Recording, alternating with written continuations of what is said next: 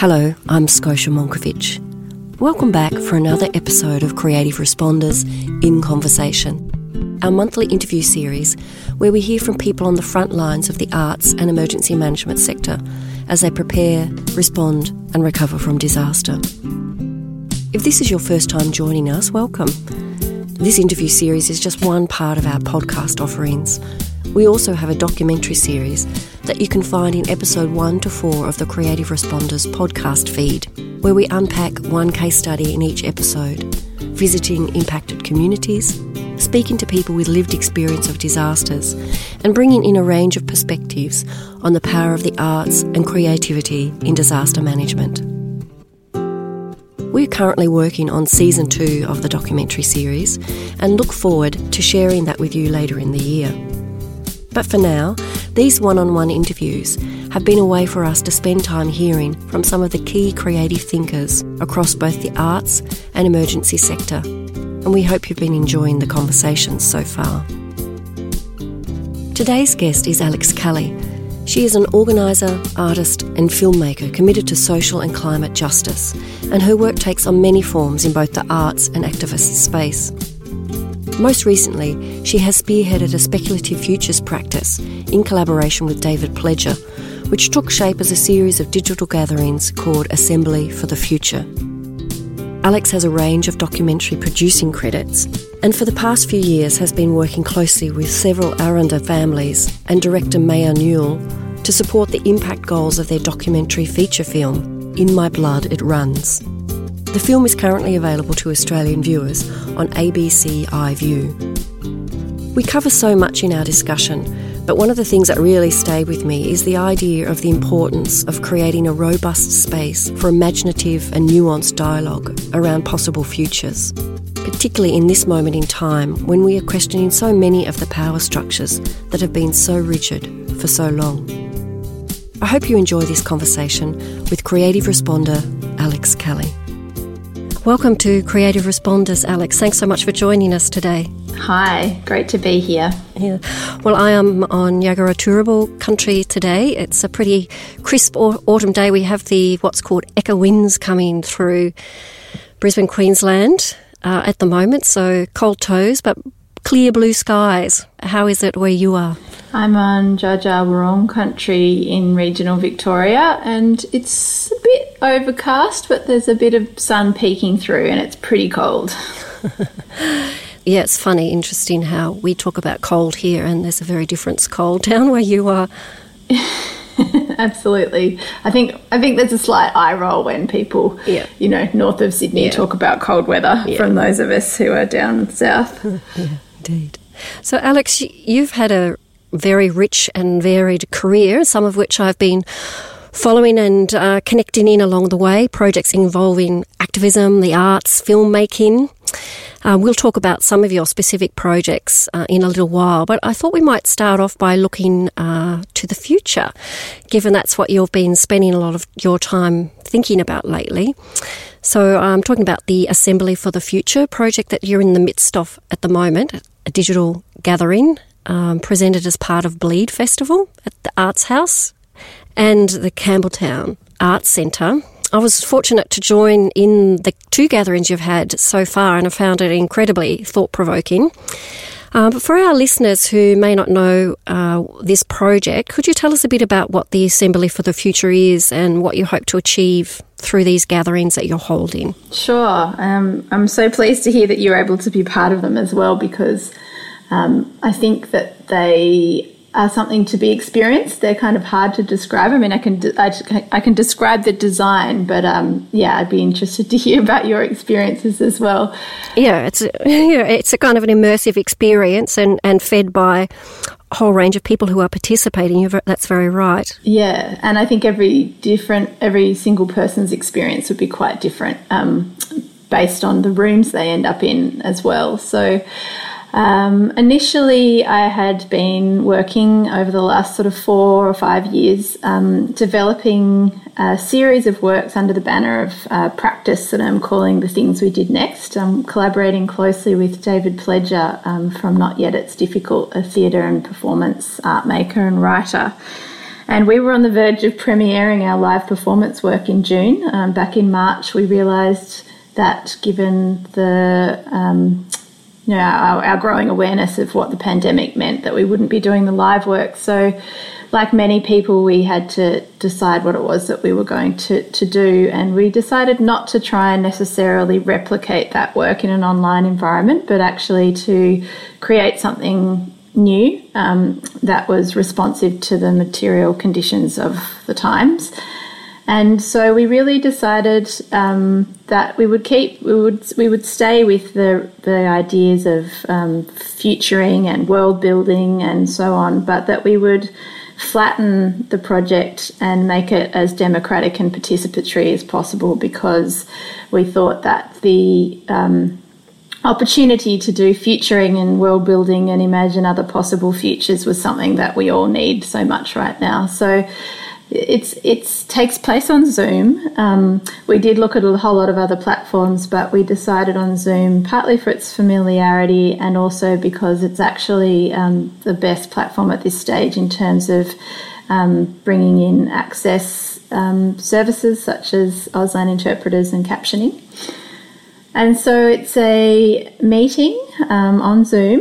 It runs in that format, and it starts with a provocation from a first speaker followed by 2 respondents. You're welcome to the event by our digital usher to the future, Robbie, and I am the keeper of time who steers us between 2020 and 2029 from where the first speaker delivers their provocation.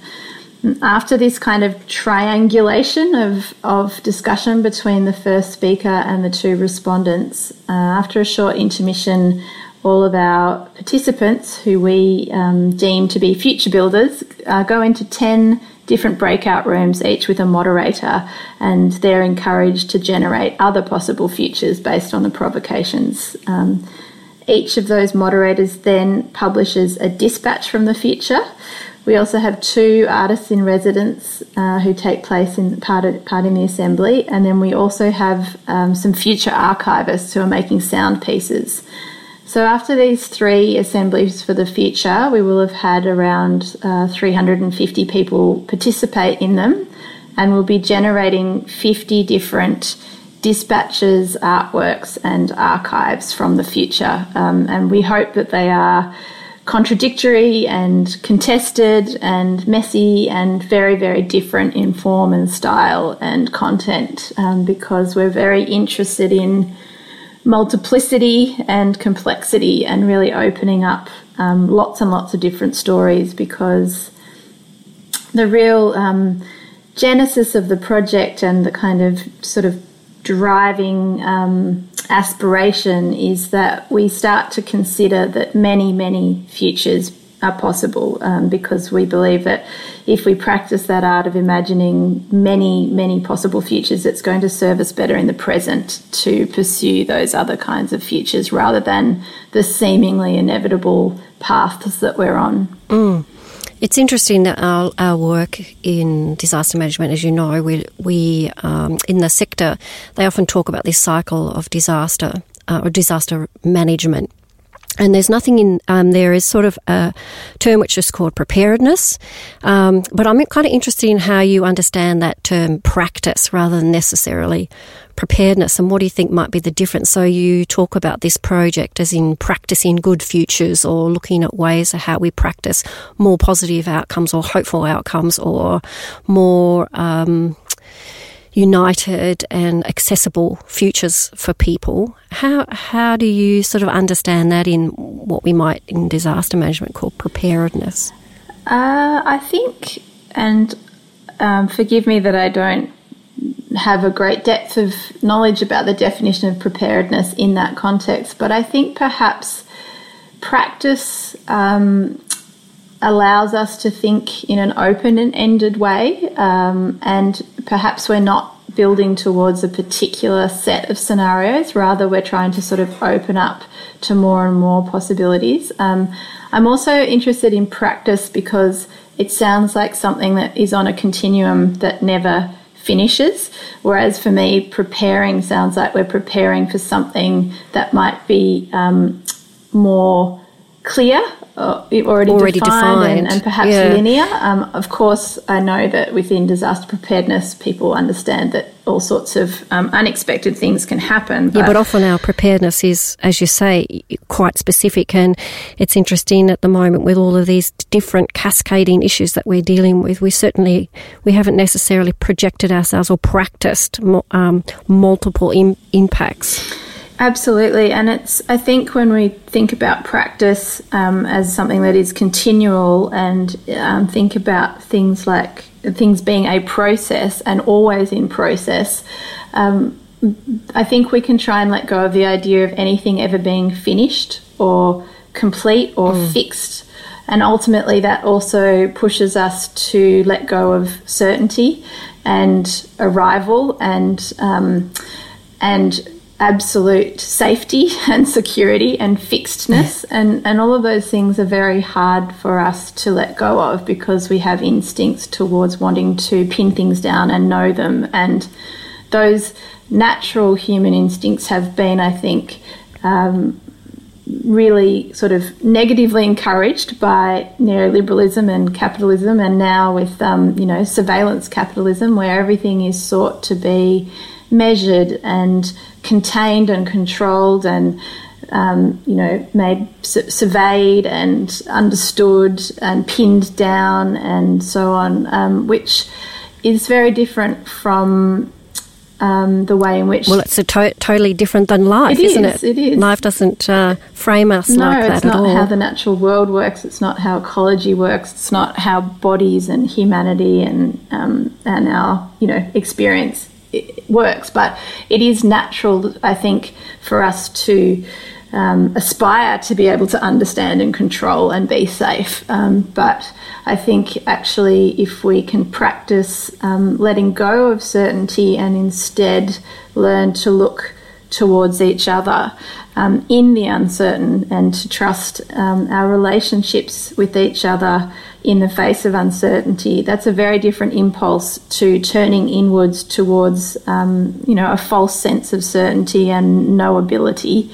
And so this idea of multiple futures, some that intersect, some that contradict, and lots of different voices and forms is sort of, it is an exercise in practicing complexity and practicing uncertainty. Yeah, in the container of what we're calling a kind of an art project. So what is it you think that the creatives bring to this space that we may not necessarily see, for example, in disaster management or within other sections of our life? What do you think it is that we as artists bring into that space to enable us to open up this sense of possible different futures or safe spaces to be able to unpack that? Well, I certainly notice in my own inner worlds that, I have a very strong interest and pull towards the intellectual, and, I read a lot and I watch a lot of documentaries and I want to understand and I seek to know and reflect and analyse, and, I have that kind of way of thinking. But when I'm engaged in both experiencing art as a participant or an audience member, and certainly when I'm making art, there are moments where I can move outside of that. And it's not necessarily comfortable to sit in a space that is more mysterious or open or unknown or fictional. And I feel that tension internally, the tension to analyse and articulate and clarify, pushing against explorations of something that words don't fit, something deeper about who I am or who we are and how we are together, and connection to country and futures and histories. So I think artists, not always, but can bring an opening to, something bigger and wider and more mysterious than our, day-to-day, narrower perhaps ways of engaging with the world and with ideas. Magic of the heart. Yeah. Perhaps. I know you've been working closely in the past with author and social activist Naomi Klein, and I've been particularly interested in this idea of disaster capitalism that she wrote about in her book, The Shock Doctrine. And I know that that work that you've collaborated around has kind of influenced a lot of your work. How do these ideas that she brings through some of her writing influence choices around how you make a piece of work like the Assembly for the Future? Actually, just in terms of the way things circle back on each other, in our second Assembly for the Future, Scott Ludlam said that a friend of his said, in times of a disaster, the first person with a plan on the table wins. And that's essentially what Naomi Klein was talking about with the shock doctrine as well, that in moments of shock or disaster or upheaval, it's a moment when it's a huge opportunity for people to push forward. A door opens to enable what isn't necessarily possible previously. Absolutely. Positive and negative. Exactly. And for the last sort of 40 years or so, neoliberal capitalists have had the plan ready to go on the table every time, whether it's Hurricane Katrina or a war in Iraq or, a fire or a tsunami. They are ready. The way that schools get rebuilt, roads get rebuilt, public infrastructure becomes privatised. Large companies are ready to do the rebuilding. They get the contracts, and often, big reforms towards particularly privatisation or corporate management of particular systems that may have had serious opposition in the past are suddenly swept in and often underwritten by public money under the kind of disaster recovery spend. And so I suppose I really started thinking more and more about the fact that we as progressives that want to see the future bend towards justice were lacking a plan, a really, really comprehensive plan. And I think we see really exciting glimmers of these possible plans emerging in, the shape of the Green New Deal in the US and other Build Back Better pushes and people's recovery pushes now that people are articulating around the pandemic. But they're not as thoroughly embedded across universities and within the business sector and pushed out by economists and think tanks, etc., in the way that the right and these neoliberal forces have done, have consolidated their plans in the last 40 years. And we don't have a kind of deep, resonant kind of platform which to jump from. No, we've got millions of people articulating other visions, whether that's through NGOs or social movements or artists or writers, and we do have think tanks and we do have researchers, but it's not as connected, and it's not as we haven't built as much power, and so many of our institutions have become neoliberalized and conservative and hierarchical in how they run, that they're not fit for purpose for driving, visionary, transformative change towards social change, real justice and liberation. And I suppose when I was really thinking about that, I thought a lot. I think a lot of us that spend our lives working for justice often, have these big moments where you're thinking, am I doing the right thing? Should I be writing? Should I be researching? Should I be campaigning? Or what combination of all of these things? Or where do I put my energy and who do I collaborate with? And I really started to think that this space of practicing the imagination, of working in speculative fiction, could be one way of contributing towards the development of the plans, because I feel like our imagination has been so cowed by this neoliberalism and the art sector itself. What has happened to our festivals and our major arts institutions, and the kind of work that gets funded in the more high profile and more well resourced parts of our sector are not what we need right now. We need really challenging, visionary, unusual work that comes from all kinds of different makers and in all kinds of forms. I mean, we see incredible and creative and vibrant and challenging work emerging in the tiny and the small and the medium sector, in DIY arts community and in fringe community and in self-publishing, particularly from First Nations artists and the queer and trans artists and people of colour across the country. And it's so incredible, some of the work that's coming out of those communities.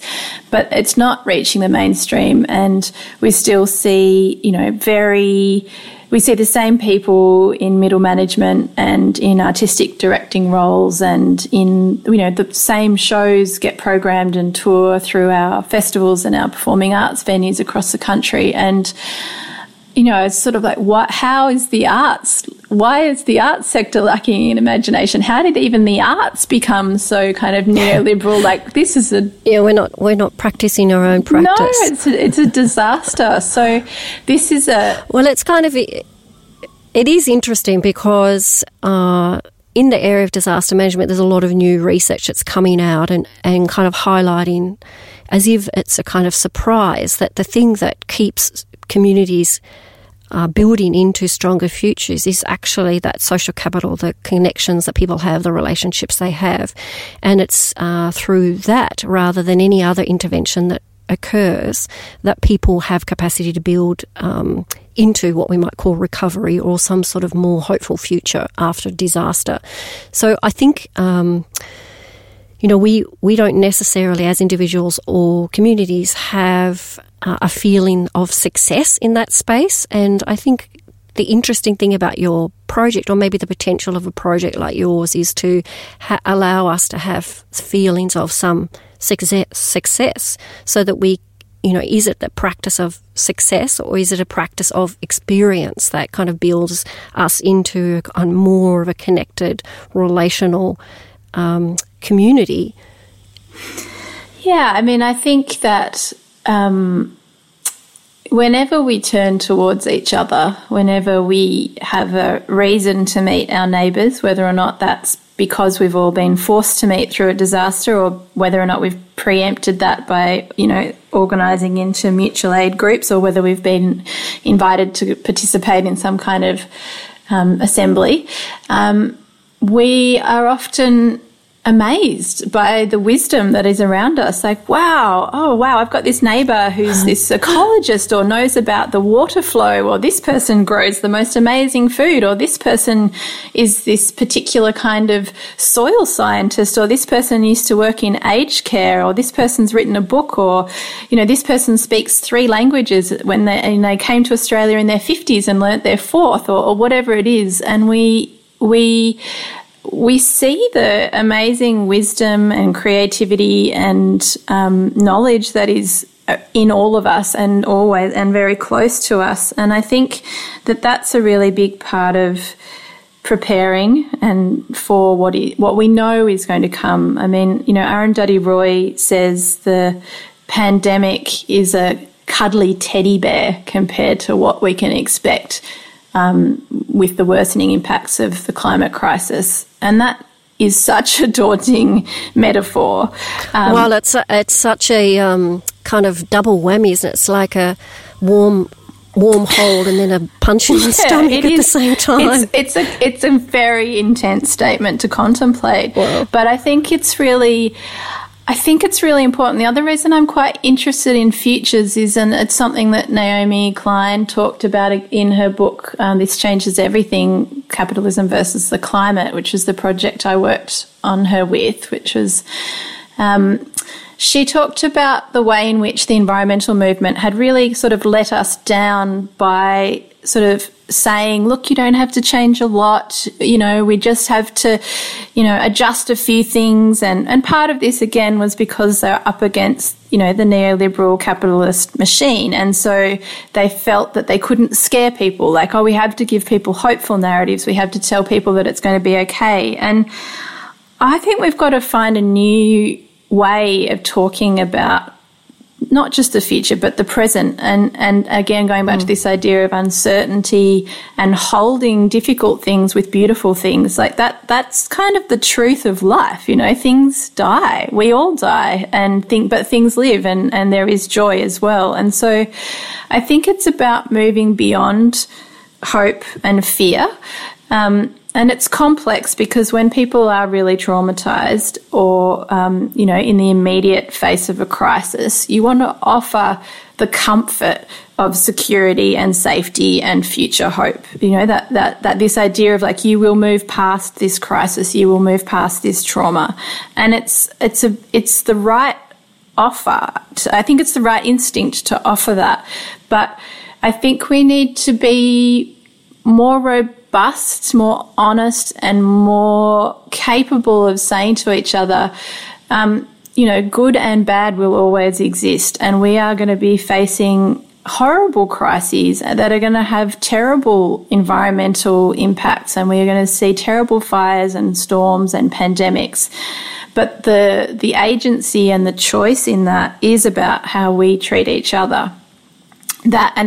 Those choices about how we relate to each other, how much we turn to each other, how much we remain open to each other, that's going to be the difference between totally horrific and traumatizing events and events where we can hold each other through those storms. Yeah, and potentially what COVID has offered us, as a whole of community impactful experience is to start to understand that. That's often what we're hearing, that people are practicing reaching out and practicing how they might connect or understanding how vulnerable they are if they're not.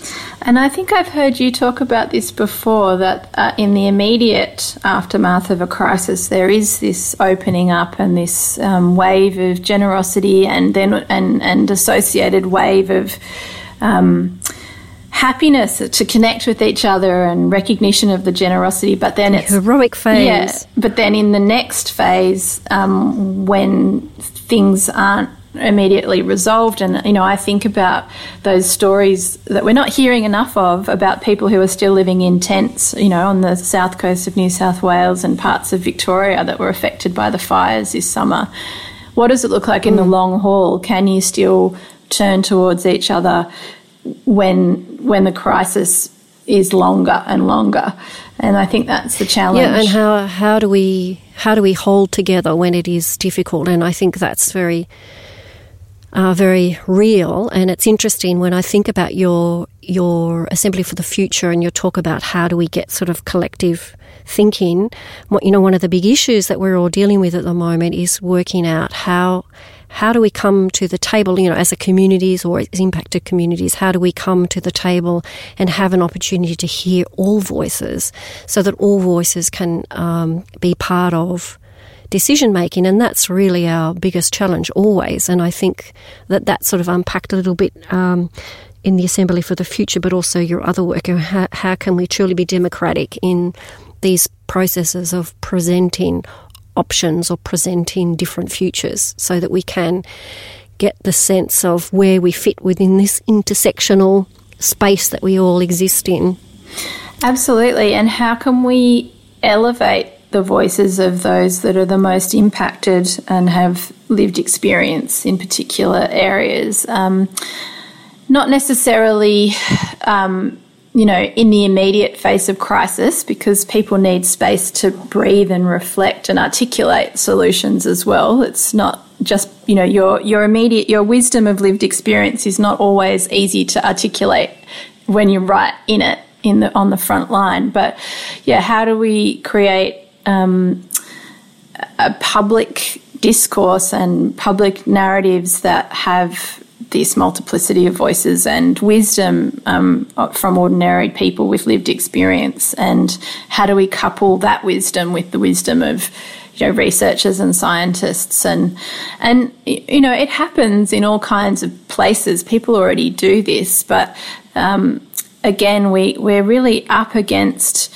very kind of centralised, narrow, unimaginative institutions that we've sort of built or turned our institutions into in the last sort of 30, 40 years.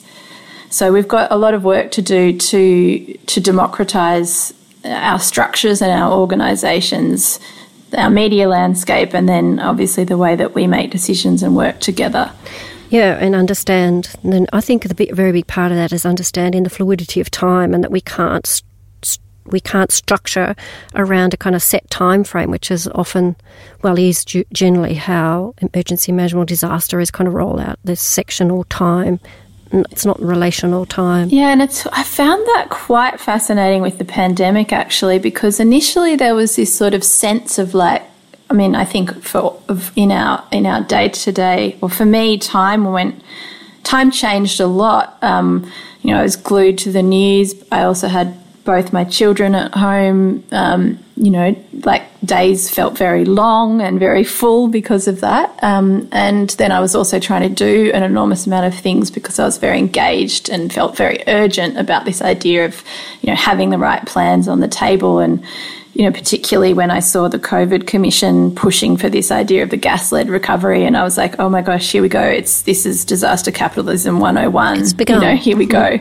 And we're still asking each other how we're going and now what are we doing about it while the gas industry is just barreling ahead. But what I've actually found quite surprising is that even though there's been sort of quite a bit of lifestyle writing about, oh, isn't it nice to make sourdough bread and rediscover home and all this sort of stuff that seemed to be around in the start of the first wave, I've found very few institutions have actually changed their expectations for outputs or work in this time. And it's been quite unusual. I think, some of it I think is all of us trying to make sense of it by doing and by being busy and responding. And I definitely have that urgency and impetus myself. But yeah, just amazing to me. It's like digging the heels in and saying, no, we're going to just continue. It's not going to make us change. Like we can resist. It's like that resistance of the disease or disease that's been created in this space. Like it's not. We're stronger than it. Absolutely. Rather than thinking about the fluidity of how we work around it. Why didn't school hours change? Why didn't schools just, especially for younger kids whose parents might have also been working from home, why didn't they say, school hours are now 10 till 2, or there's 4 hours of work, but you can do it when's possible, or, why didn't, but instead all of these very rigid schedules and many deadlines and many events, everyone just kind of stoically pushed them online and carried on with the same deadlines, even though we were suddenly all working in a much more, distributed way, and also grappling with a pandemic. It's like we haven't given ourselves the space to actually grieve or process, and at this stage on this continent, it's not. We haven't had the massive loss of death that other countries have had yet, but do we just keep carrying on and charging forward if we start to lose thousands and thousands of people? I think these are really important questions about time and how we respond. And again, I think returning to the rigidity of a timetable or a schedule is an impulse to have control and certainty and safety. And I think we just, because it's almost like we forget that we just made them up, the calendar is made up, the 24-hour clock is made up, the school week, 7 days a week is made up, the school 5 days of work, 9 to 3:30, all of that it's all invented, and it's all adaptable. But so we can reinvent. We could, but we treat it like reframe. That's our foundation, and everything fits around that, rather than our humanity and our needs being the foundation, and then our institutions fitting around us. So we've got a lot of rebuilding and reimagining to do. Well, that's right. And going back to what we were saying earlier, this idea of practicing what we think is impossible. And I think that's something that the creativity brings into this disaster space, and why I think it's so important that we work to ensure artists are part of these processes, is that we can imagine or reframe the impossible through creativity. Absolutely. Nothing is set in stone. Yeah, absolutely. Retelling stories. Yeah, I'd like to, this idea of retelling stories or telling stories and the power of the form of a story, and I think your work as a filmmaker is really strong in that space. And I'd like to talk about how you use that as a way of looking for future change or future imagining.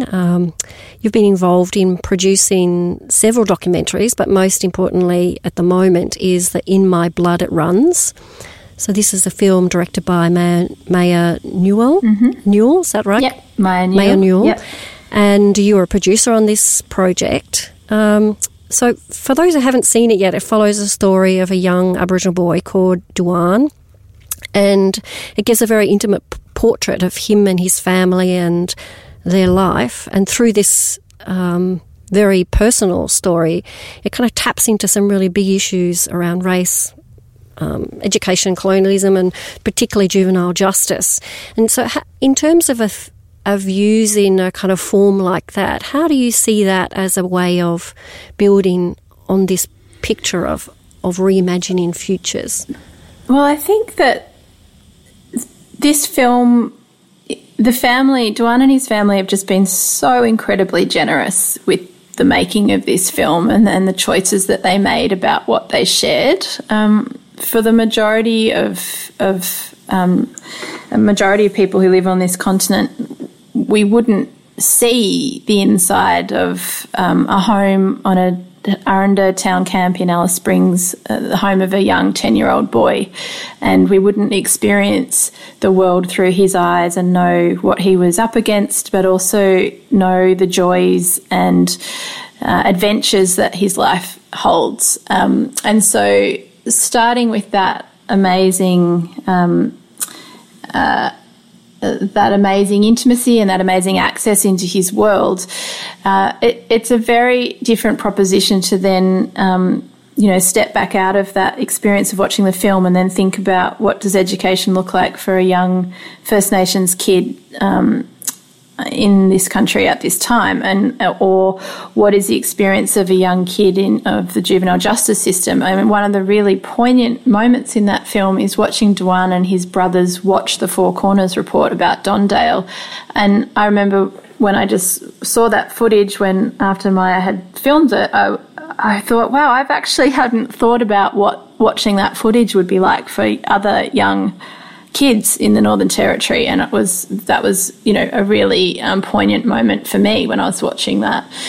So one of the things that Duan's mother Megan spoke about, because Megan and Duan and his grandmother Carol Turner, who's also featured in the film, and a whole lot of the rest of their family and some senior Aranda advisors, all worked really closely with Maya around the creation of the film itself, and then we've worked incredibly closely and been guided by their goals really for what they wanted the film to do in the world. And certainly there were things that they wanted to shift around juvenile justice and education and racism. One of the things that Megan said very early on, and she's repeated many times in writing and media that she's done, is that she wanted people to know that Aboriginal families loved their children. And to me, that is just such a powerful indictment on the state of things in Australia, so-called Australia, that an Aboriginal mother knows that she still needs to convince people of the fact that she loves her children. And so when we think about other futures for Aranda people and young Aranda Garawa kids like Duan, and the other, having the agency to self-determine their own lives, to pursue education on country, to embed their own traditional language and cultural knowledges into their education system, being they have to fight for the permission to do that, and part of that is about convincing the rest of so-called Australia, and particularly policymakers, that they deserve to have the full expression of their humanity. I mean, that's the basis of it, and it's really appalling when you dig into it and realise that that's still where we're at. The legacy of racism and the othering of First Nations people that was done to justify invasion, still alive and well through policy and systems in Australia. And I think the big thing for me from that film was kind of referring back to what you were talking about earlier, this idea of the potentiality of transformation within this space of grief and loss and joy. That sort of maelstrom of what is life, and in Joanne's world, deep layers of life. But there's the potential of transformation within that. It's very hopeful. Absolutely. And I think, we have to be, settler Australians have to be cautious about extracting again wisdom. But I've certainly heard First Nations thinkers and writers talking about climate change and saying, we've already experienced an apocalypse. We've experienced our world being completely upended by the arrival of the invaders. And I do think that does speak to, as well as tremendous loss, violence and trauma, it also speaks to extraordinary subversion, survival, cultural continuity, creativity, artistic expression, cultural expression, despite everything that was stacked against communities. And I think that's something that you see in this film. Resilience seems like is kind of too thin a word, I think, because it's not as flippant as simply surviving. It's so complicated. And whilst I say that we can't simply hope to extract knowledge from that survival, I certainly think that we should be platforming the wisdom of First Nations people far more than we do, and because there's not just because there's much to be learnt there, but because we've been in the way for so long. Yeah, so much to unpack for everyone. I'm just wondering for yourself, Alex, we've just in this midst of COVID, and so much of your work is around the connection between your arts and your activism and these ideas of future thinking. Can you tell us a bit about something that's occurred in your own life or your own community around how you would see yourself practicing these better futures, or how you've kind of put that into place with your family over the last little period of time, or in your community? Yeah, we moved a year and a half ago to a new place here on Dja Dja Wurrung land in Castlemaine, and we over the summer, like many people, I had friends all over the place that were trapped by fires, and was very worried and out of contact with people for a few days at different times. And we decided to call a first meeting of a mutual aid group. We call it West End Resilience, and we met. There's a little hall around the corner from us called the West End Hall, and we met in February initially to respond to the bushfires, but very quickly continued meeting on Zoom very regularly in response to the pandemic. And I was also really thinking quite a lot about, I had a small child, my second kid last year. He's now 10 months old, but Quinn was a newborn, and I was thinking about what does pram scale organising look like? I've done lots of international travel, flying around on a plane. What does it look like if I work within a few blocks of my house where I can walk with a pram and take Quinn with me?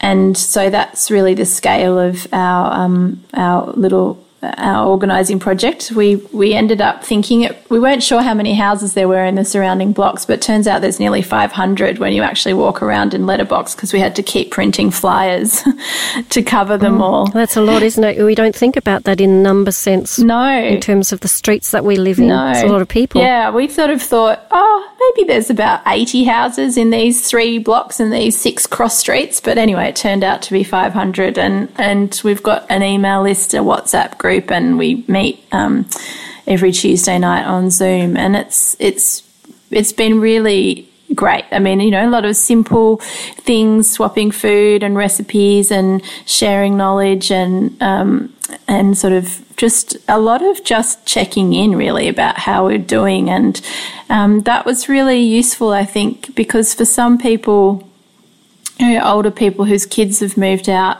that they might have lots of time to practice hobbies, and then those of us with small kids were like, wow, I can't imagine that. And then people living on their own were also very lonely when they would hear about families together. So it sort of really built a sense of empathy, I think, across the different experiences.